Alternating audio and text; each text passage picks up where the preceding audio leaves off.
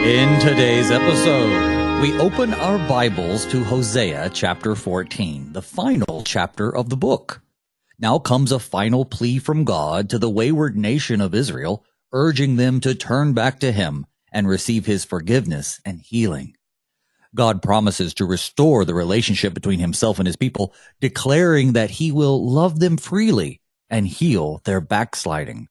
The chapter culminates with a powerful reminder to trust in God alone and abandon the false worship of idols.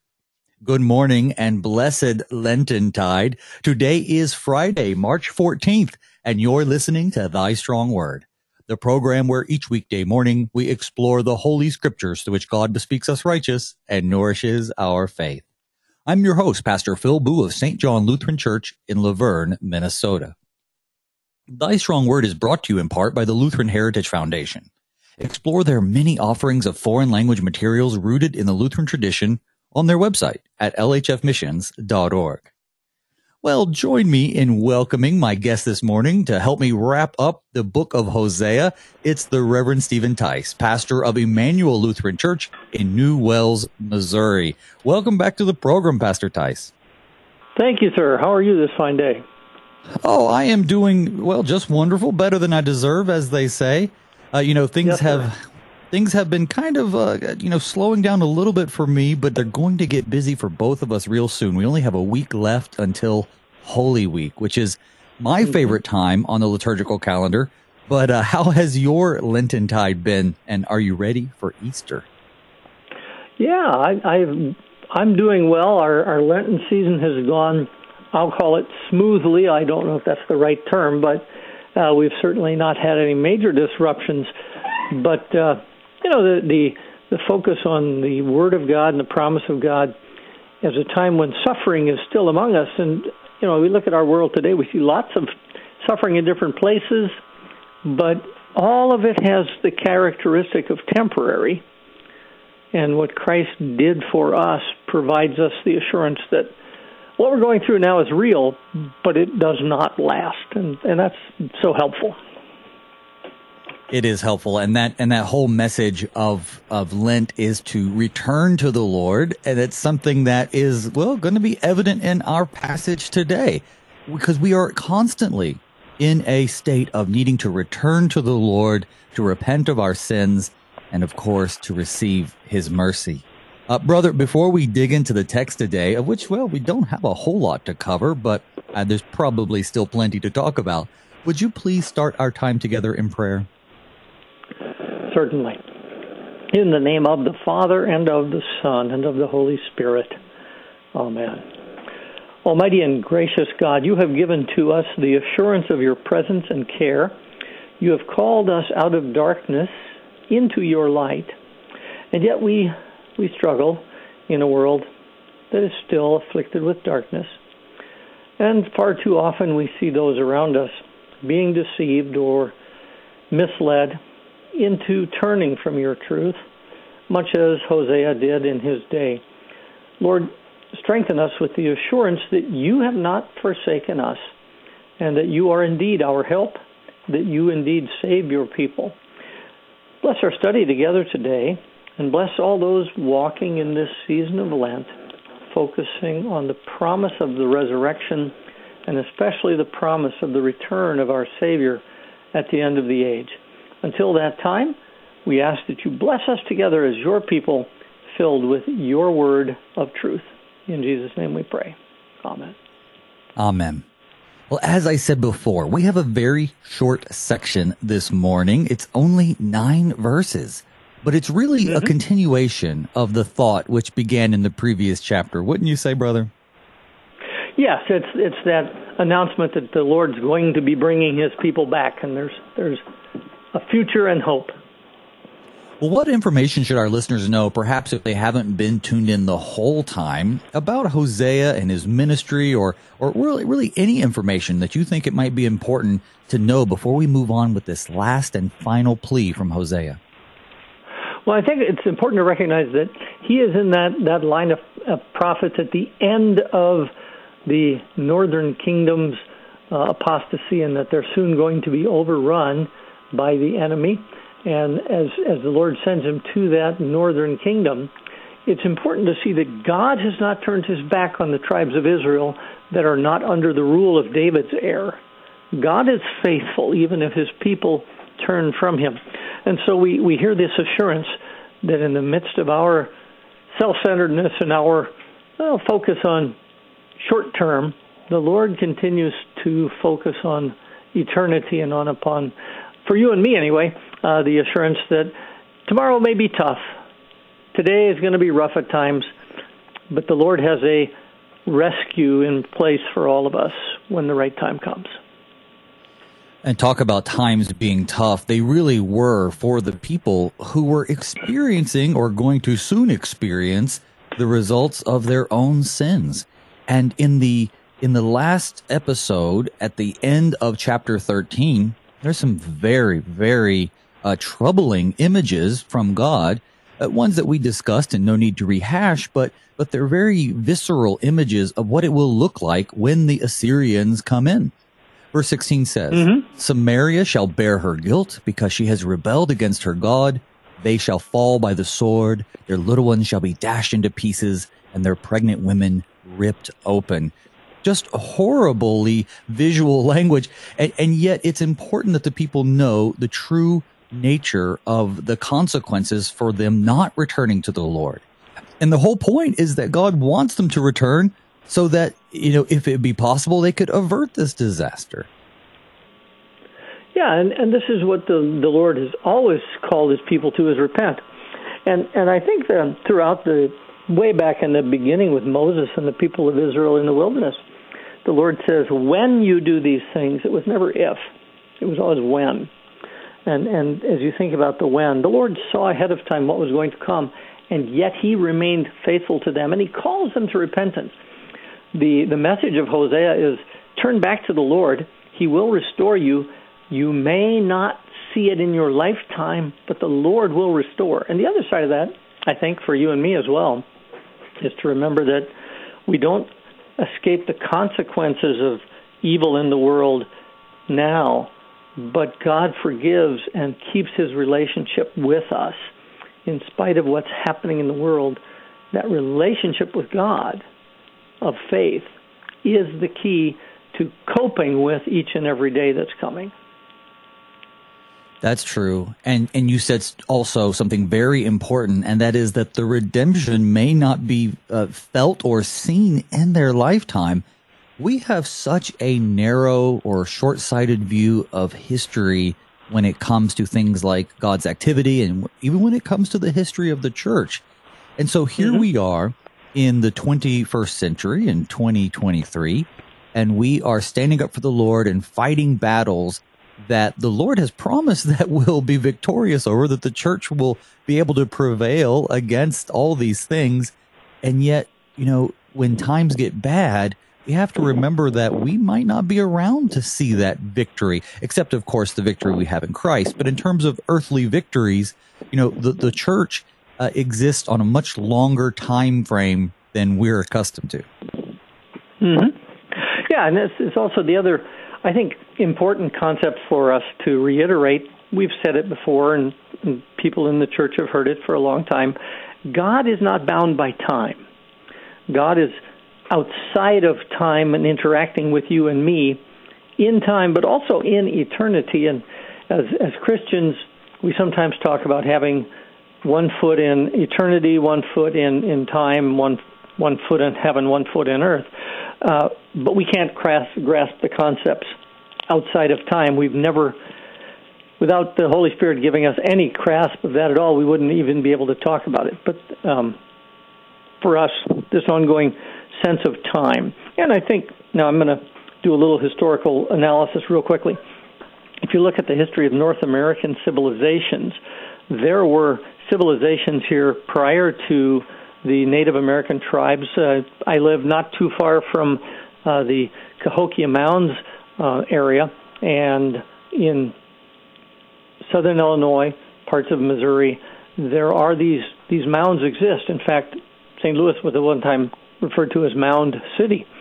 These ancient cultures, about which we know virtually nothing, built huge earth piles to get out of the floodplain, but also as part of their worship of getting back closer to God. Reminds me of the Tower of Babel. And as we look at human history, people have always tried to reach that which they cannot grasp. And God comes down to us with his assurance of his presence. And so our awareness of time, if I look outside the trees that I see planted outside the building here, those trees are 100, a couple of them are 100 years old. Most of them are probably about 75 years old. But as I look at them, I realize that there are trees around here that have been here for 400 years, and that's a short time. We don't see it that way. We think that's old. But Noah preached for 100 years while building the ark. And when the Lord has given a message to his people, he says, keep repeating this. Don't base it on human perception. Be faithful to what I've called you to. And that's, again, what Hosea has been saying to the people of Israel throughout the book. The Lord has been faithful. You have been unfaithful. Turn from your denial of who God is, that he might fill you again with the blessing. And we'll be looking at that through today's verses, certainly. One of the things that's been humbling to me as a pastor, I have served a couple different congregations, and two of them were on the older side, at least as it comes to Missouri Synod congregations. One was a few years older than the Synod itself, and this one I currently serve now is like 130 some years old, something like that. And so you go in and you look at, say, the histories, and you see confirmation class after confirmation class, pastor after pastor, and even some of the people who have outlived several pastors. You see that the work of the Lord is something that is done across time, and whether you're the pastor or whether you're a parishioner, you just get a little part in it, and the Lord is the one who's at work. And so thank God it doesn't rely specifically on us, but the message is always the same, which is that we must both ourselves return to the Lord and call the world to return to, because disaster is coming no matter what for those who have not turned to the Lord, for those who have rejected God's call. And will it be temporal? Perhaps. But ultimately, it will be spiritual when Christ returns at the end to judge the living and the dead. And so there's this overarching message about returning, that's something that's not just important for the people of Israel back then to consider as the Assyrians are at their borders, but for something for all of us to consider today. Yeah. So the understanding, I'm going to say the understanding of nations and how long they last. We are very short-sighted, and our culture focuses us on the immediacy of today and almost completely ignores 500 years ago. There's no way that we can meaningfully look at the life of God's people in his promises in the church before Pentecost for the Old Testament people and fully grasp how durative God's presence is, because A, we live a short time, and B, our culture does not place value on long-term things. Oh, amen to that. Well, let us get into our text, chapter 14. I'm just going to read the first 3 verses. That's where the first break comes for the ESV editors, and so we'll just take that little bit. So here we go. Return, O Israel, to Yahweh your God, for you have stumbled because of your iniquity. Take with you words and return to Yahweh. Say to him, take away all iniquity, accept what is good, and we will pay with bulls the vows of our lips. Assyria shall not save us. We will not ride on horses, and we will say no more, our God, to the work of our hands. In you the orphan finds mercy. So we have here a call from Hosea, return to Yahweh your God, and then he gives them some words of repentance. He kind of, the liturgy he offers includes the confession. What do you make of this? He's telling the people, certainly, and keeping in mind the image of his marriage that's used in this particular book, he's saying the Lord has not abandoned the relationship, even though you personally, as individuals, may have turned from it. He has not. So you need to return. The Lord has not left you. You've stumbled. The Lord is saying, come to me, and I will deal with your sin. We won't be saved by our enemy. And this is, again, this Old Testament focus of the people of Israel, they're constantly looking for different alliances. It goes all the way back to Abraham when he and Sarah are in the presence of Abimelech, and Abimelech, says, well, I think this woman's attractive. Perhaps I could have a relationship with her. And the result of it, when he finds out that it's actually Abraham's wife, Abraham wasn't trusting God. He came up with his own subtle plan to hide the fact. The Israelites have done the same thing, the 10 northern tribes. And now Assyria shall not save us, military power. We won't say what we've created is, in fact, our God. In you, the orphan finds mercy. That's a reference to the child called Not My Kid. This connects back to what God has said earlier to his servant when Hosea has had children and he names them certain things. The reference is that God is the one who brings his people safely into a place of permanent security, because the Old Testament reference, of course, to Assyria and trusting in horses, the military might. Today we would talk about light infantry and tanks and things like that. Back then it was horses and chariots. But the whole focus is human beings trust obvious power sources. And God says, do not rely on physical power. It does not have spiritual duration. And so here what Hosea is calling them to is turn to the Lord. Take with you words. And you said he gives them the confession to use. The Lord isn't looking for sacrifices. He's not looking for offerings of some kind as if we can cover our own guilt.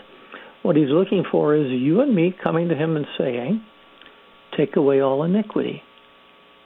We will pay. And we will pay the vows. But you are the one who has to take it away first. And then in response, we serve God rather than we serve the things we made with our own hands. So, and I think about occasionally we encounter this challenge. Not too often. Lutherans aren't particularly focused on what I would call making good on guilt. Some Christian groups focus on how you make good for what you've done wrong, or perhaps prove that you're sorry. And there's nothing wrong with that. But the certain and clear word here is words. It's the words, let the words of my mouth and the meditation of my heart be acceptable in your sight, O Lord, my strength and my Redeemer. It starts with who we are and what we say about God and our relationship with him. And that's shown very clearly in verse 3, where the answer is, our God is not what we've made. So many Psalms give us this same image, but Psalm 69, verse 30, it says, I will praise the name of God with a song. I will magnify him with thanksgiving. This will please Yahweh more than an ox or a bull with horns and hoof. So we have this idea that, we'll pay with bulls the vows of our lips. As you're pointing out, it's so important that the confession and what you say and your heart, I suppose, matches that which you do. So you could be the most faithful in attendance at worship. You could be the most faithful in terms of however you think worship should be perfectly done. And yet, if you have not genuinely repented, if your heart is not with the Lord, then there's sort of a disconnect there. And so, not sort of, there is a disconnect there. So this is what he's saying, take with you words and return to the Lord. Plus, as we've mentioned in previous episodes, these people have been incredibly religious.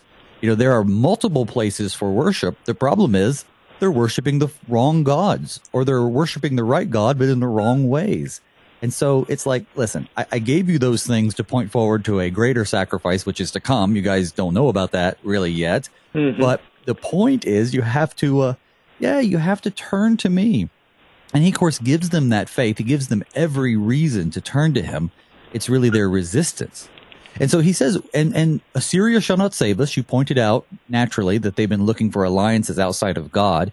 But I just think this is very clever the way I say it. And we will say no more, quote, our God, to the work of our hands. So, I want to talk about that just a little bit more. We know back then that they were creating literal idols which would either be the gods that they could not see or the thrones of God or gods. In this day and age, you ask average people if there's idol worship, and a lot of them, unless they've been catechized in the Lutheran Church, will say, well, no, not really. We don't see that much anymore. Maybe in the East or something. But talk about the reality of the idols that we serve, the idols, the works of our hands that we look to and say, our God today. Well, one of them, I think it's pretty obvious when we spend time thinking about it, is the whole science and technology dimension of our culture. We think that science has all the answers, and for many people, science has become a religious position, and which is inherently non-scientific, but that's a different topic. Right. And what you're looking at is this belief that we now have found the thing that has all the answers. That to which we look for the ultimate good, and that which we go to for our answers is our God. Now, Luther describes it that way.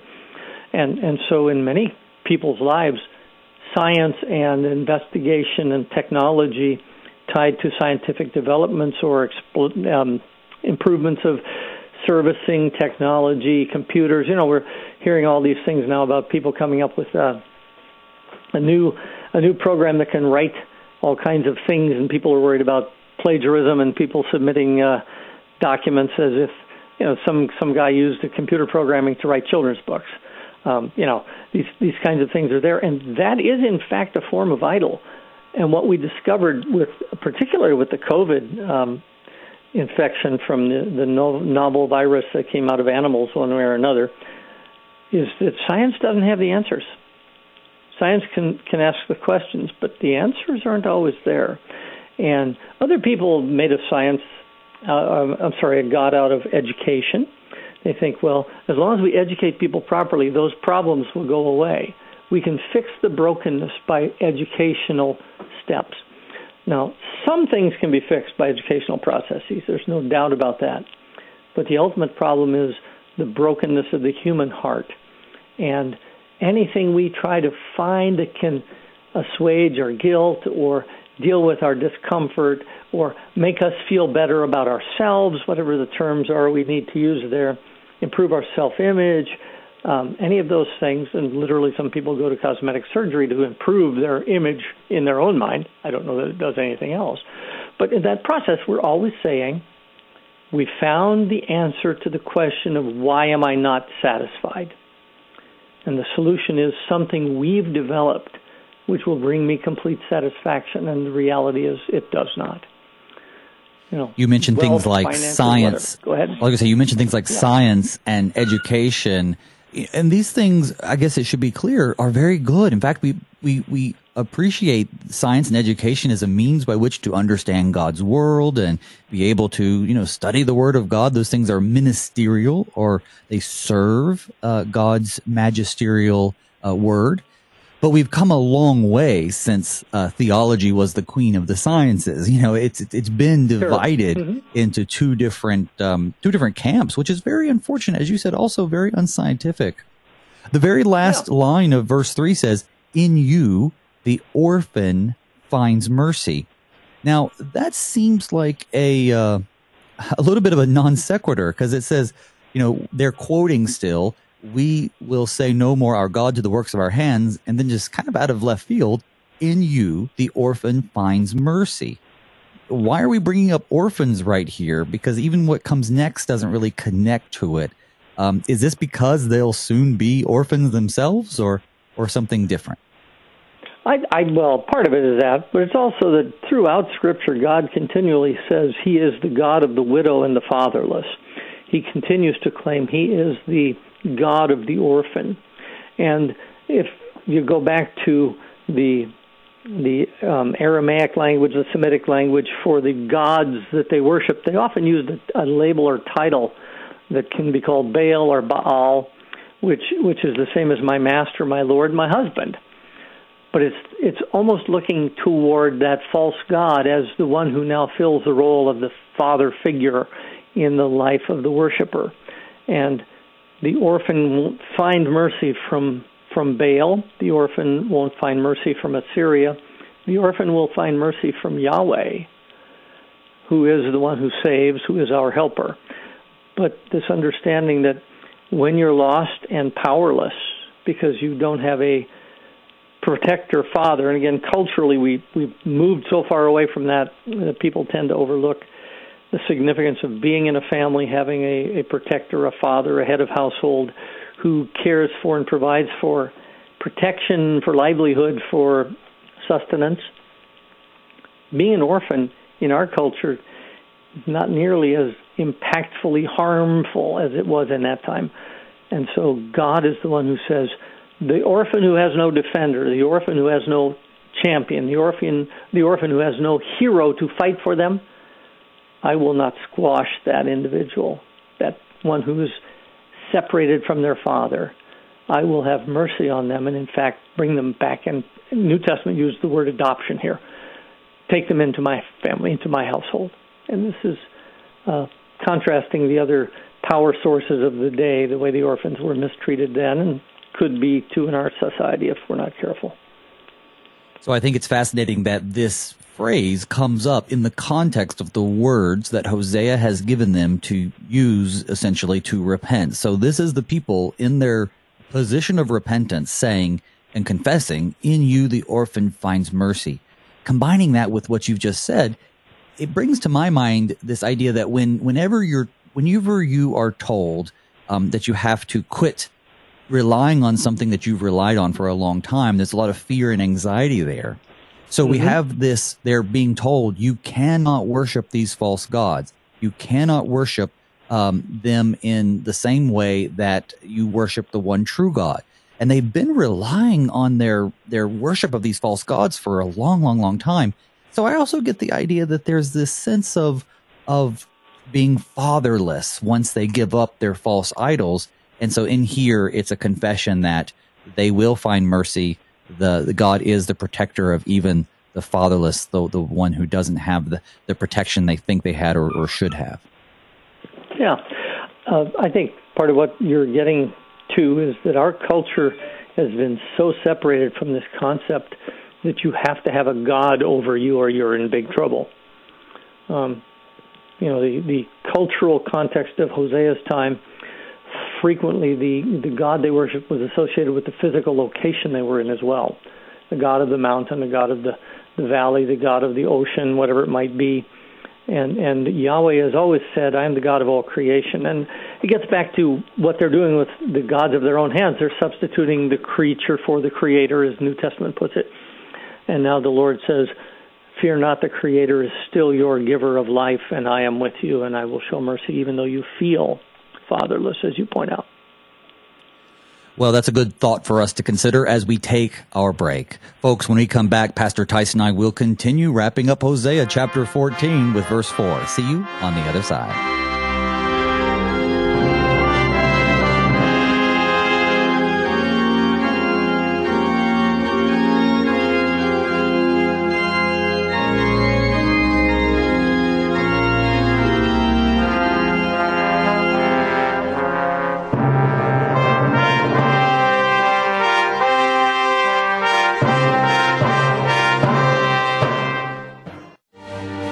Thank you. Thank you. Thank you for your service. Our church loves and is grateful for those that serve our country. Operation Barnabas, part of Ministry to the Armed Forces, equips you to reach out to veterans in your community to bring Christ to those that served. Call Ministry to the Armed Forces at 314-996-1337 or email lcmschaps@lcms.org. Thank you for your service. Thank you. God bless our military. You are an essential part of KFUO's efforts to proclaim the gospel, and we want to hear from you.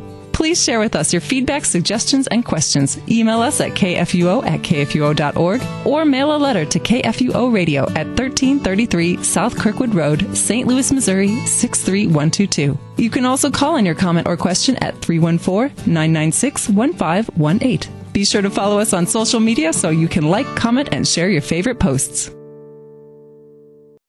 GMT might stand for Greenwich Mean Time, the international standard that enabled sailing ships to navigate and trains to run on schedule. This week on the Lutheran Hour, you'll hear about another kind of GMT, God's Messianic time, the eternal standard by which God operates and why He's always on time. Hear guest speaker Dr. John Nunes this week on the Lutheran Hour. Sundays at 12:30 and 5 p.m. on KFUO. Christ for you, anytime, anywhere.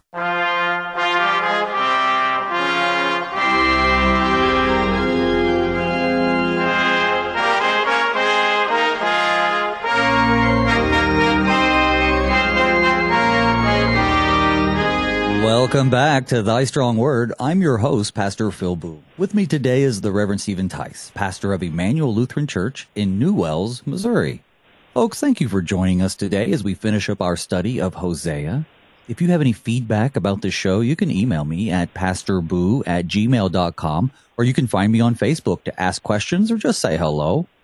Be sure to encourage your friends also to listen to Thy Strong Word on the radio if they're in the St. Louis area, or live or on demand at kfuo.org, or even through the KFUO app or as a podcast. There are so many ways for them to stay up to date and even you catch up on episodes that maybe you've missed. Ultimately, I just want to say thank you so much for being with us today and every day as we strive to grow together in God's Word.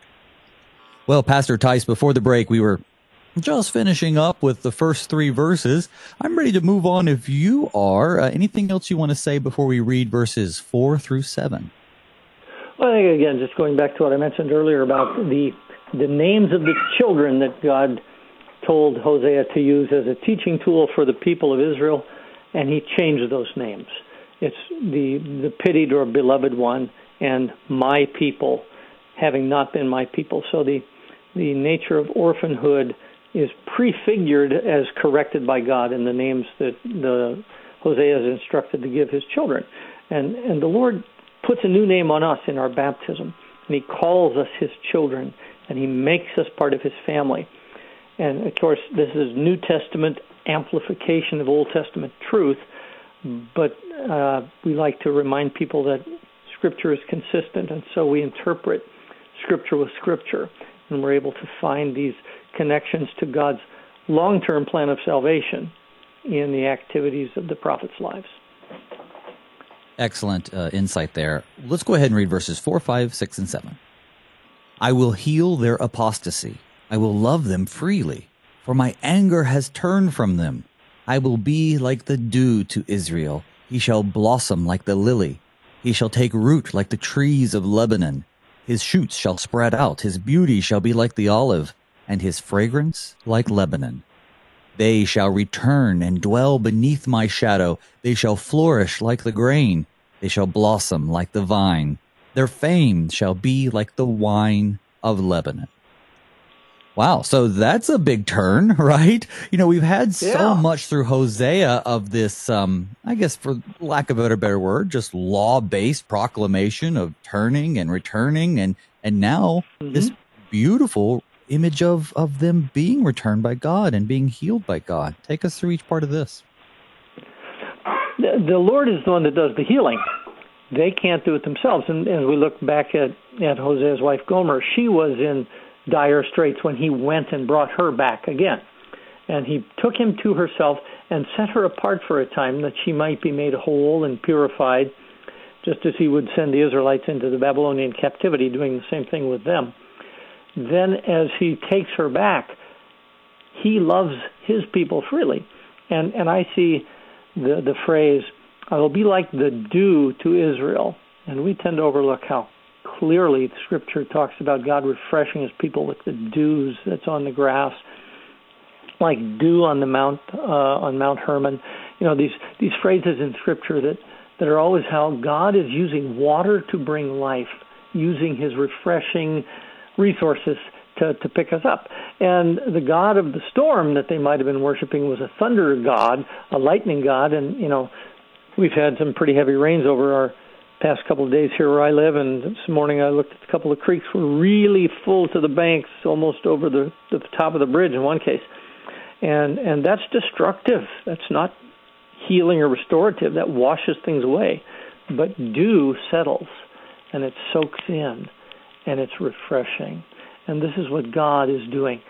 Israel now is going to have a response of growth from God's blessing, take root. And the trees of Lebanon, of course, we think of trees in one way as being a symbol of height and power, but this was also a symbol of strength and duration and building resources, a useful resource, not any longer an impediment to what God is doing, but now something he can make use of. And this is the understanding that we see with olives. The olive was a beautiful thing to look at in blossom, but also then the beauty of the blossom led to fruit that endures, if I can use a New Testament reference. So what God's doing is he's taking this image of blessing, and that blessing will be a place where all God's people are lifted up. And when they're lifted up, God will make all things new. And this is the image of the returning and dwelling beneath my shadow, God giving protection, the warm branches of a spreading tree that enables all the good to come. And now we're back to the land flowing with milk and honey, flourish like grain, blossom like the vine, like wine of Lebanon. Their fame is going to be spread abroad. Well, that's a future of blessing that the people of Israel in the 10 northern tribes aren't going to see in their lifetime, as we talked about earlier. It's not going to happen while they're alive. But it will come. God will do it in his appointed time. He, as you pointed out already, he will heal their apostasy. And I think that's something that we sometimes forget. When we encounter people who are out in the world, who are apostates, that is, people who are faithless, people who have turned away from God, and we then proclaim to them, the truth of God, which we should, but I think sometimes we have the attitude that they just need to quit it and come back. And there is a part of that, but I think we ignore the reality that even in cases of apostasy, even in our world today, the Holy Spirit works when and where he pleases. He is the one who will heal the apostasy of the nations and those surrounding us. Yeah. And it's one of the things we do in our prayer of the church on a recurring basis. We pray for God to give guidance and leadership to not just the church, but the nations of the world and leaders, because he is the one who has to turn their hearts. You and I can't do it. But the Lord desires all people to be saved. We're clear in Scripture. It's repeatedly stated that he wants the nations to come to him. And this is one of the things that we see pointed out here in that God is causing Israel to blossom like the lily. And as this fragrance like Lebanon, this wine, what are we told about the wine? Fame. Yeah. Fame. The people of Israel are going to be known like the wines of Lebanon are known. This is about what God will do in the future to cause them to be remembered and recognized with a positive context, as opposed to the negative context of being overrun by the Assyrians and destroyed. There's something bright and beautiful down the road. And, this is one of the things that this past week, not this week, but last week I had 2 funerals. And, those 2 funerals, looking at the person who died and their belief in Jesus and the promise of a resurrection reunion when our Lord comes at the end of the age. And the true fame that's coming is not how well a person is known now. It's that when Christ comes at the end of the age, all those who rise in Christ will see and know one another. And that's the thing that then will sit with him, as Scripture says, and share his rule with him. And every tongue will confess Jesus Christ is Lord, but they'll also be confessing that we are in his presence, and therefore we have, I'll call it the basking in the glow of his radiance, the fame that's Christ has shared with us by his mercy and grace. You speak of course, the wine of Lebanon and the beauty of the blossom of the lily. And of course we see here the trees of Lebanon. Isaiah talks about the glory of Lebanon shall be given to it. In the Psalms, it talks about, cedars of Lebanon. We get this image all the time. And you illustrated the point about the olive. His beauty shall be like the olive. One thing that I think is interesting about olive trees is that they also tend to last a very long time. At the top of the show, you mentioned the trees around you, and some of them are very old. Not old in terms of the length of the world, but certainly old in terms of the way we think about the shortness of our lives. Well, there are olive trees that are thousands of years old. So his beauty shall be like the olive, in my imagination, really gives some credence to the idea that there is going to be this longer lasting faithfulness. Psalm 52 says, "But I am like a green olive tree in the house of God. I trust in the steadfast love of God forever and ever." So in addition to beauty, I would say that they're also evoking the image of these olive trees, which during their time, they probably could say, this olive tree's been here because I've heard about this particular one from my grandfather's grandfather's grandfather's grandfather. Just as we could, if I'm not mistaken, there are olive trees in the Garden of Gethsemane today that would have been very young, but still there during the time of Jesus. So olive trees are also known to be very long lasting. Yeah, they have this long-term survival. They also, from what I've been told at any rate, don't begin to bear fruit until they're about 40 years old, at least some varieties. So it takes them a long time to reach maturity, but then it's a constant, or continual, I should say, giving of gifts to the people around them. Jesus mentions that his disciples will be connected to him. He's the real rootstock. The root of the stump of Jesse is the way it's described in Isaiah. But this understanding that he is the branches, he's the vine, he's the rootstock, we're attached to him. The people of Israel, the 10 northern tribes, some of those people are around when Jesus comes to Nazareth in Galilee. The descendants of those 10 northern tribes, some of them are still there.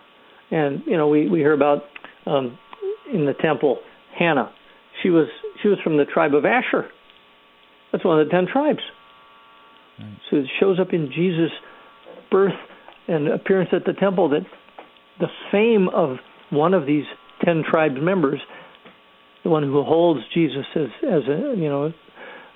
Simeon is holding her, she's singing to those who are looking for the redemption of Israel. Here he is. So we see that God remains faithful, and shows up in Luke's account where he tells us this woman was from one of the 10 northern tribes.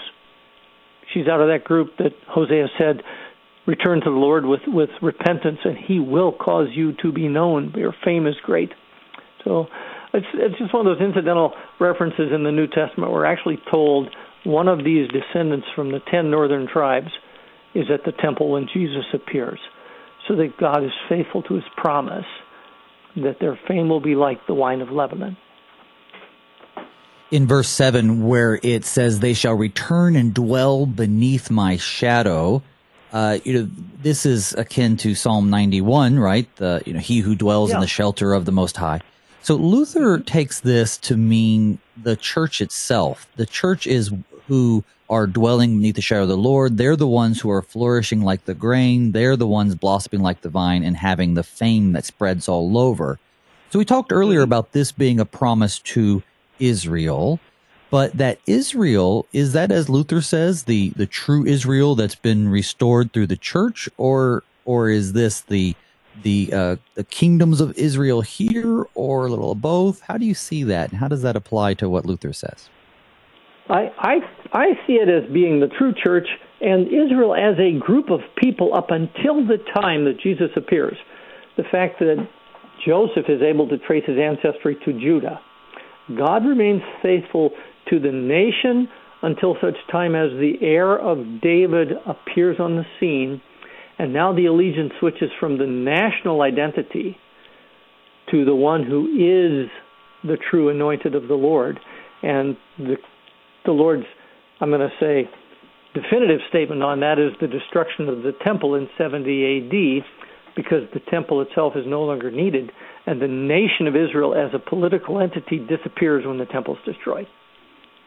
I think it's a helpful distinction. Yeah. Yeah. Okay, well, you know what? We have 2 verses left. So let me go ahead and read those 2 verses to get them in the conversation. Verses 8 and 9. O Ephraim, what have I to do with idols? Is it I who answer and look after you? I am like an evergreen cypress. From me comes your fruit. Whoever is wise, let him understand these things. Whoever is discerning, let him know them. For the ways of Yahweh are right, and the upright walk in them, but transgressors stumble in them. Taking us back to verse 8, I actually misread it with a little bit wrong inflection, which gave it the wrong meaning. It actually says, O Ephraim, what have I to do with idols? It is I who answer and look after you. So sort of the last couple verses here are yet again reminding them of the cautionary, warning, a cautionary warning of following after idols. Yeah, and this is again that Isaiah's reference to the irony, if you will, of making your idol out of a tree you went out in the woods and cut down and carved an idol, and then you took the rest of the tree home and cooked supper with it. It's my usual response to that when I share that in Bible class settings, or even when it's one of the readings in worship service, is it's basically Isaiah's question of how smart are you really to worship that thing you made with your own hands when you burn the rest of that thing in the fire to cook supper. If you reflect what you've done, you see idols are temporary. They're human forms, and at best, they're a human representation of what the human thinks God should be like, which is far worse than what God really is like. No matter what you and I've used this phrase before, and I'm sure you've heard it. As human beings, we want to make God over in our image, and an idol allows you to do that. And other people do it with the non-physical idols we were talking about before. Well, I can never believe in a God who, and then they fill in the blank with whatever they think God should be like, which is another way of saying, unless God is the way I say God should be, he can't be God, which is really saying, I'm God, and God better like it. And this is what the Lord says. It is I who answer your prayers and your requests and respond to your petitions, and I look after you. Not idols. The idols can't care for you. They never have. It's like going all the way back to the first idol the people of Israel made when Moses was on the mountain and the people said, oh, God killed him. What are we going to do now? And Aaron says, well, give me your earrings.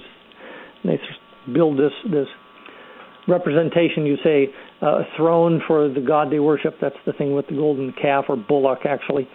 It was never the idea that you were worshiping the animal, but that it represents the power of the God who would ride on a bull, and the bull would be subservient to that God.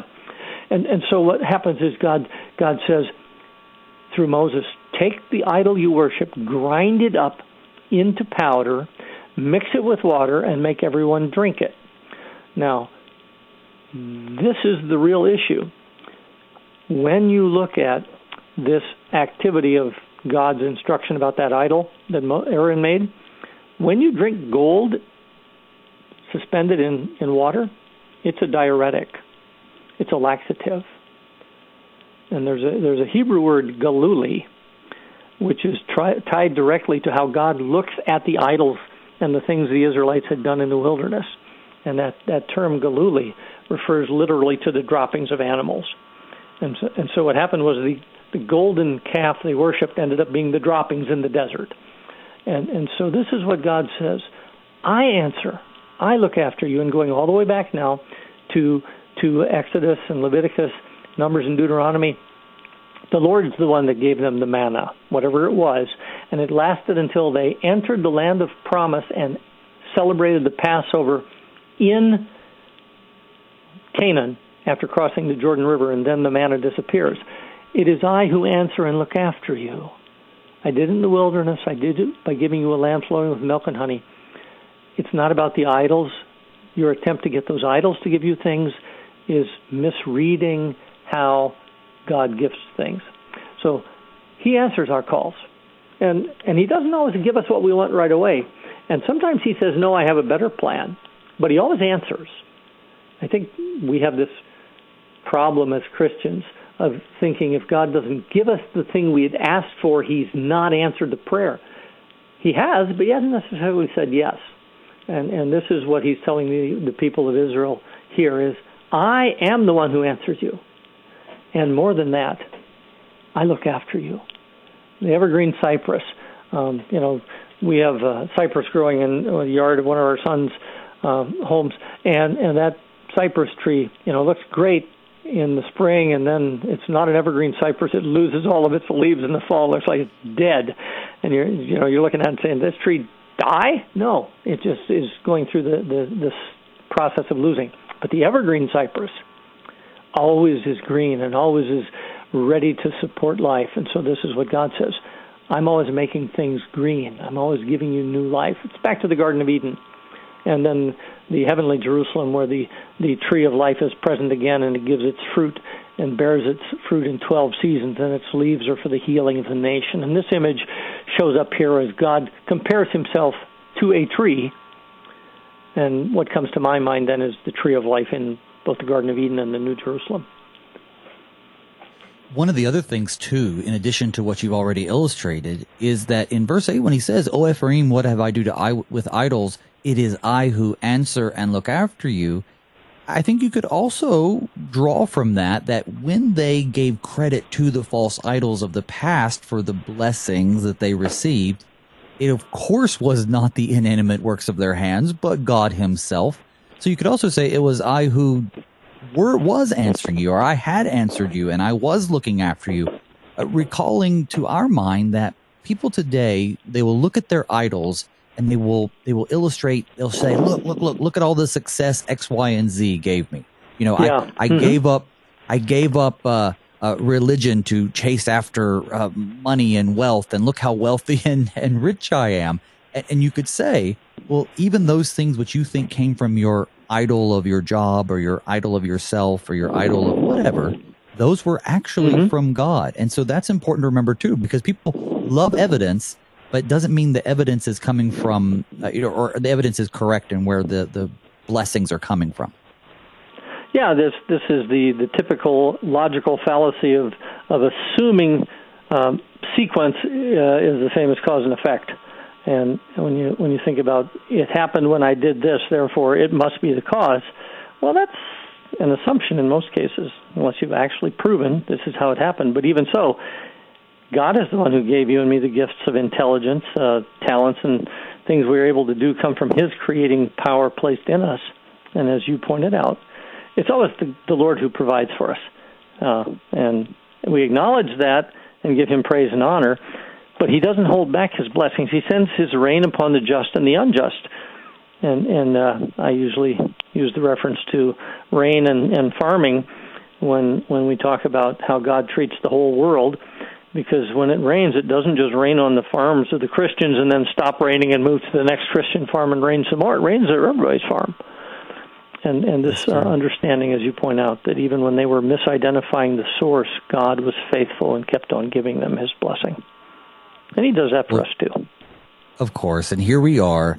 The ways of the Lord are right, and the upright walk in them, but transgressors stumble in them. And if that doesn't sum up the situation that's going on even in our lives today, nothing else does. That the ways of the Lord are a stumbling block to those who, well, basically don't want to submit to God's authority.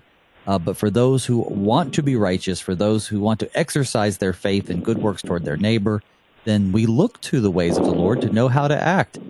What an interesting way for him, in a very, very proverbial kind of way for him to end this whole book. Yeah, and this is getting back to the whole issue of Hosea's instruction to take a wife and the way that relationship is portrayed. Hosea remains faithful to his wife, to his children, to that commitment made, even though the stumbling of his wife is illustrated for us. That doesn't change his commitment as a husband. And the Lord himself talks about his relationship with us. And Christ and his bride, the church, Ephesians 5, Paul's instruction to love our wives as husbands in the way that Christ loved the church. And we can't. We fail miserably because we're sinners. But that doesn't change the fact that God loves us and that God remains faithful. And he'll keep doing what's his nature, as you point out. And even when other people don't get it and they stumble over it, the Lord keeps being himself. Well, amen to that, brother. Folks, I'd like to thank my guest this morning, the Reverend Stephen Theiss, pastor of Immanuel Lutheran Church in New Wells, Missouri. Pastor, thanks once again for being on the show. Thank you. It's been my pleasure to be with you, and God bless you and your congregation as you walk to Easter and celebrate the return of the color white to the church chancel. Although I have to say, violet's one of my favorite colors. So, but white and gold are beautiful too, especially since they acknowledge Christ's resurrection. So yeah, I look forward to that. And folks, I pray that you too have a blessed weekend as we head into the final week of Lent before Holy Week. When we come back on Monday, we're breaking the seal on a brand new book, the book of Judges. Judges tells the story of Israel's, descent into chaos and idolatry and the subsequent rise of a series of judges or redeemers, deliverers, who deliver them from their enemies. Of course, God is the one lifting up these deliverers. And, what makes this book particularly fascinating is the fact that the judges are flawed heroes, but flawed. And they, of course, are the instruments of God. You'll hear about some familiar judges like Deborah and Gideon and Samson, but some unfamiliar ones too. There are 12 in all. The book ends with the Israelites, frankly, still in a state of moral and spiritual decay, but it offers hope for a better future. So I hope that you'll join us for this brand new book beginning this Monday on our regular time at 11 o'clock. So until we come back together after the weekend, may God's peace and blessings be with you all as we pray, Father, keep us in thy strong word.